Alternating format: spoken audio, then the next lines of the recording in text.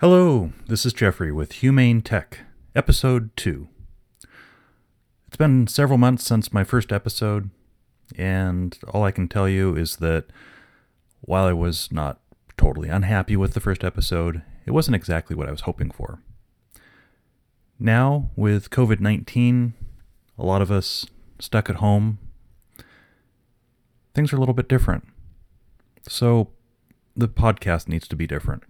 There's been a lot of change out there in the world. This episode is not going to have any bumper music. It's not going to have any sound effects. It's just going to be my voice. That may change over time. Editing may be better, but I need to get these out.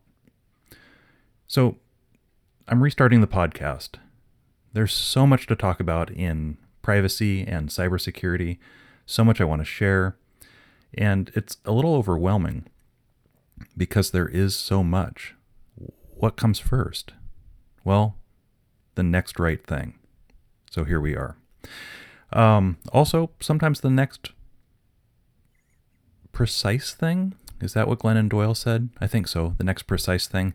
That was a wonderful thought, and I'm going to go with it. So here we go. The plan is that there will be concise episodes of about 10 to 15 minutes with some possible additional material at the end for those of you who want to continue with a little bit more.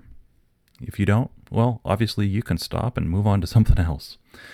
I also want to spotlight something really good, hopeful, or maybe even fun. So there's that. This time, well, let's start with, how are you? Are you working? Are you not working? Are you hopeful? Scared? I'm all of those things. I'm remembering that though my job requires me to be in front of a screen for most of the day, that being with my kids, my wife, getting outdoors, taking a walk, texting friends, getting away from the screen, reading a book, these are all things that help me reconnect. Being on a web conference, even a phone call, is exhausting.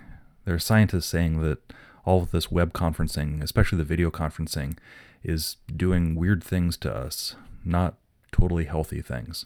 Yeah, it's good to be able to see each other's faces, but it can be exhausting.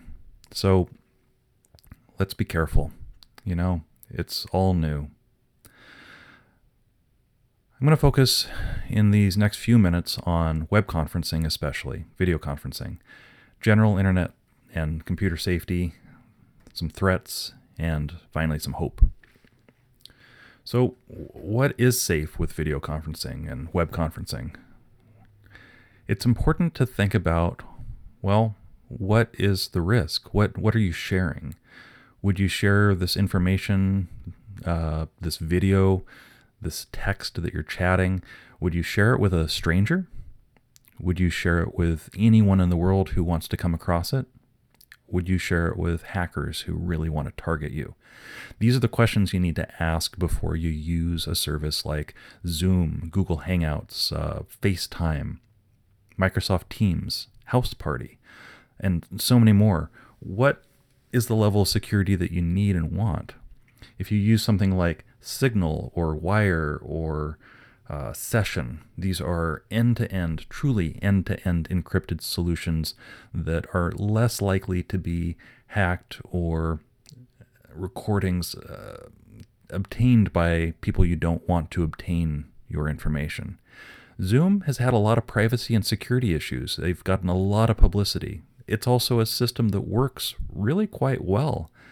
I just got on a Zoom session with my kids' class, and, well, not their class, the class parents. And it was great to see everyone and talk to everyone, but in the back of my mind is, this is a service that has been fraught with a lot of issues.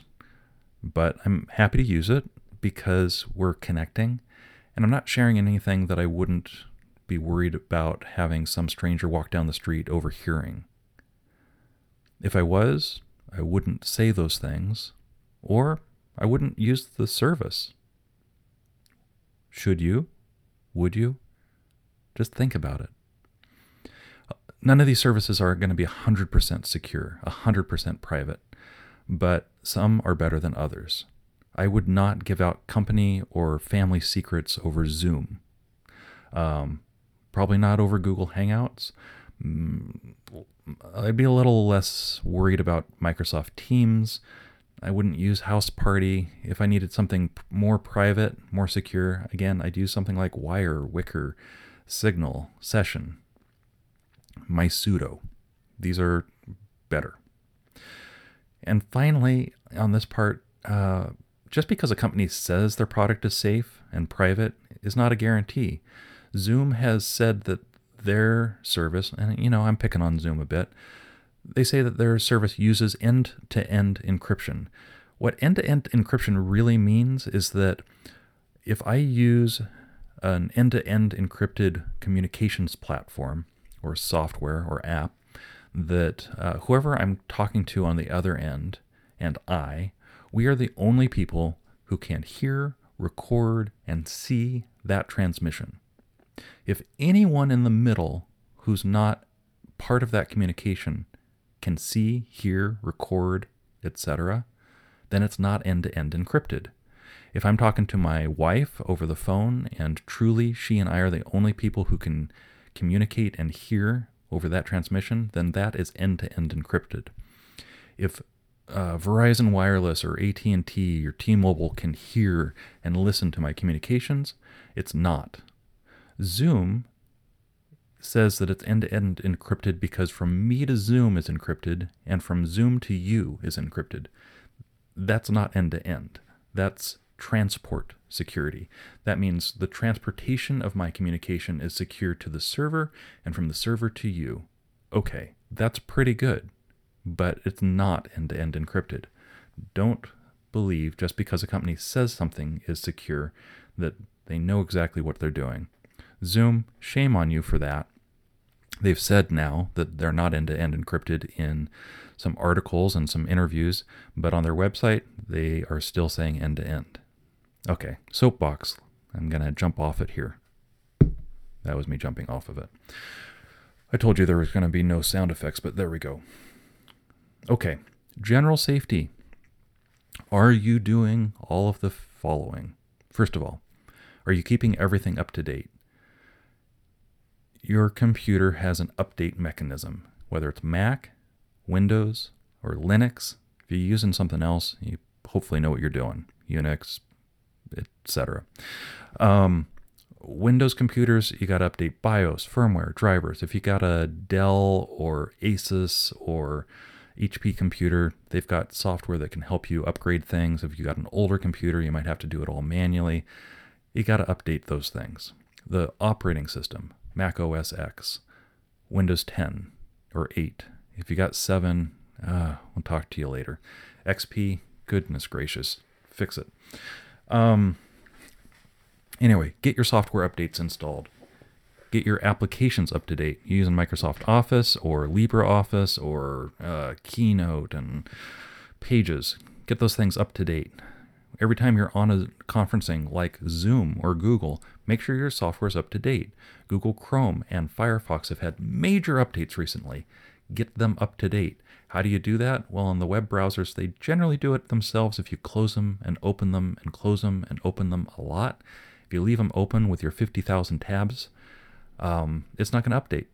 So close your browsers, update them, go to the About page. If you don't know how to do that, you can look it up or I can help you later, but get them up to date. On the About page, it'll tell you if it's up to date or not. If it says your company is keeping it from being updated, go talk to your company right now and tell them, come on, keep me safe. Okay, here's some weird stuff. Your firewall, if it's or your Wi-Fi router, get those things updated. If you have a Wi-Fi thermostat, if you have a Sonos or an internet-based speaker system, you've got smart TVs and all those things. Keep them up to date. Do you have a website? Is it on WordPress? I just installed 15 updates on my WordPress website. I updated it last week also. People hack websites. Your printers. I just updated my printers. I just updated my clients' printers. get it up to date. Your freaking doorbell needs to be updated. Okay, mine doesn't, but if you have a Ring or one of those doorbells that is Internet of Things based, got a video camera in it, get it up to date. People are hacking your doorbells and taking photos and putting them up on the web in their own way. Isn't that great? Okay, second. We're only on number 2. There's 7 of these. Use good, unique passwords everywhere. On your computer, websites, especially your bank, your social media accounts. Any app that has a password, use a unique password. Check your printer, your security system, your thermostat, your freaking doorbell. Use unique passwords everywhere. One breached password means that a hacker can have all of your passwords if you use those passwords on every website. So, use unique passwords. Use use two-factor authentication everywhere possible. If your bank allows you to get a text message as a second factor, use it. If you can use an app for second factor, that's even better. And if you have a YubiKey or a hardware second factor, use that. If you don't know what I'm talking about, you've most likely been on some website that says we've got to send you a text message or a code to your email before we will allow you to log in. Use that as much as possible. Again, episode 1 talked about two-factor authentication, multi-factor authentication. Go listen again. Fourth, use a firewall. Every operating system has a firewall. Mac OS X, Windows 10, Linux. Use the firewall. Turn it on. Use endpoint protection. Antivirus software, you got it? Use it. Don't have it? Get something. If you can afford to buy a good one, do. If you don't, go get a free one and run it. Sophos, Webroot, Symantec. I think Symantec might be ending. Norton. If you have an internet provider, you do have an internet provider, don't you? Go check with them. A lot of them are providing free endpoint protection. It may or may not be the best, but they offer it for free. I know that in my area, Comcast, CenturyLink, Frontier, they all provide something for free. It's better than nothing. Let's see. Get rid of everything you don't need. Do you have 70 apps on your phone and you only use 12? Delete all of the ones you don't use. Every app you have on your phone, your tablet, your laptop, your desktop computer that you don't use is another vector that can be used to attack you. Get rid of it. Also, don't leave your laptop in your truck. I keep seeing notifications from my neighborhood watch program.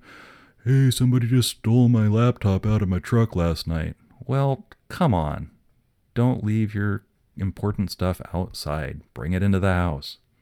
I have zero empathy for you. Well, if it was an accident, if you forgot it by accident, okay, I've got a little empathy, but otherwise, come on, take care of your stuff. 7th,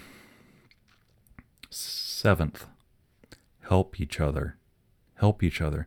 I'm here to help. Yes, I'm preaching. Oh my gosh, get this stuff done. But I'm here because I want to help. I really do. Okay. Why do all this stuff? There are true threats out there. I listen to podcasts and read threat intelligence reports every single day. There's ransomware, viruses, phishing attacks, and so much more. People are losing their identities, their money, access to their computers, their files. They're losing their jobs daily because stuff is happening. Most of these things are because something didn't go right. They didn't use the 7 ideas I just gave you. Those 7 things are not everything, but they are key. Do all those things all the time. If your company's not doing all those things, get them to do it. Talk to them or call me and I'll have them do it. The phone. You getting robocalls? I'm getting robocalls. Those are happening all the time. More than 50% of phone calls right now are robocalls. They're scams.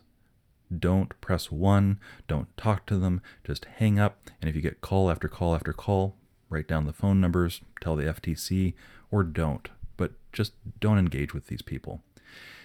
Email phishing attacks. These are emails that are sent to you to try and steal your information. There's a lot of COVID-19 emails going around right now. There are IRS tax scams going on right now. And you gotta ignore emails that you weren't expecting. You get an email that you weren't expecting that says, click on this, find the information some other way. Call your bank, call the IRS, call your friend and say, did you really send me this thing? Do I really need to click on this? Okay, I'm already over time. You are not alone. You're not alone. I just talked really fast for 15 minutes. You're not alone. I wouldn't do this if I didn't care. We all need to be safe. All right. That's it for this episode. I am going to continue for a few more minutes to talk about some organizations that are doing wonderfully by women and how to support some women here in the Portland metropolitan area. I hope you'll keep listening. If not, I'll see you with episode 3 in just a couple days. So, we've got friends who own and operate P's and Q's Market in North Portland. This is a woman-owned business. The people who run it and are employed by P's and Q's are amazing. They found a way to sell groceries and food up there at the curb. You go online to psandqsmarket.com. You make your order. You call in for the restaurant order. You show up, tell them you're there. They walk out your stuff, and you go home. Companies like this are doing well. If you've got a company that can operate like this, you should be doing it. If you can't, well, I'm going to talk about another business. Thatcher's Coffee, run by an amazing woman in Vancouver, Washington, with an all-female staff. They're incredible. They make great coffee. They've got wonderful, wonderful food. And the best thing, they love doing what they do. They help the community. They give back to the community. And now it's our time to give back to them. If you go over to Roseline Coffee and buy Thatcher's Blend, which I just did, I just bought a couple bags. It's supposed to be here, I think, Wednesday or Thursday. They give 100% of the proceeds to Thatcher's Coffee, who can then give some money back to their employees while their stores are closed. This is another way to support women in our community. Finally, Rosehaven in Portland is a day shelter, especially for women and children and people who don't fit into a gender mold. They helped 503 people in March with so many resources closed. They helped these people with food, showers, resources. They're doing it. They're showing up every day. A woman showed up to the doorstep of Rosehaven who was fleeing an abusive situation. They opened the doors, let her in, and helped her out. There's a lot of people hurting out there. You might be in that group. I hope not. But if you are, you're not alone. There are resources. There's resources like Rosehaven. If you've lost your home and somehow are listening to this, or you know someone who's lost their home and needs resources, Rosehaven is there in Portland. Go check them out. Get some help. Thatcher's Coffee, helping support our community. Now we can help them. And P's and Q's Market. Get some really wonderful food and know that you're supporting even more people. And all the vendors who are providing the food to P's and Q's, of course, they're buying, everything we do, everything we buy is helping somebody. Think about who that is. Buy locally. Help out our community. Keep each other safe. I'll be here again in another couple days. Until then, if you go to mozu.info, mozu.info, you can communicate with me there. I'm also on Instagram, a few other places. Love to see you. Love to talk to you. Until then, bye-bye.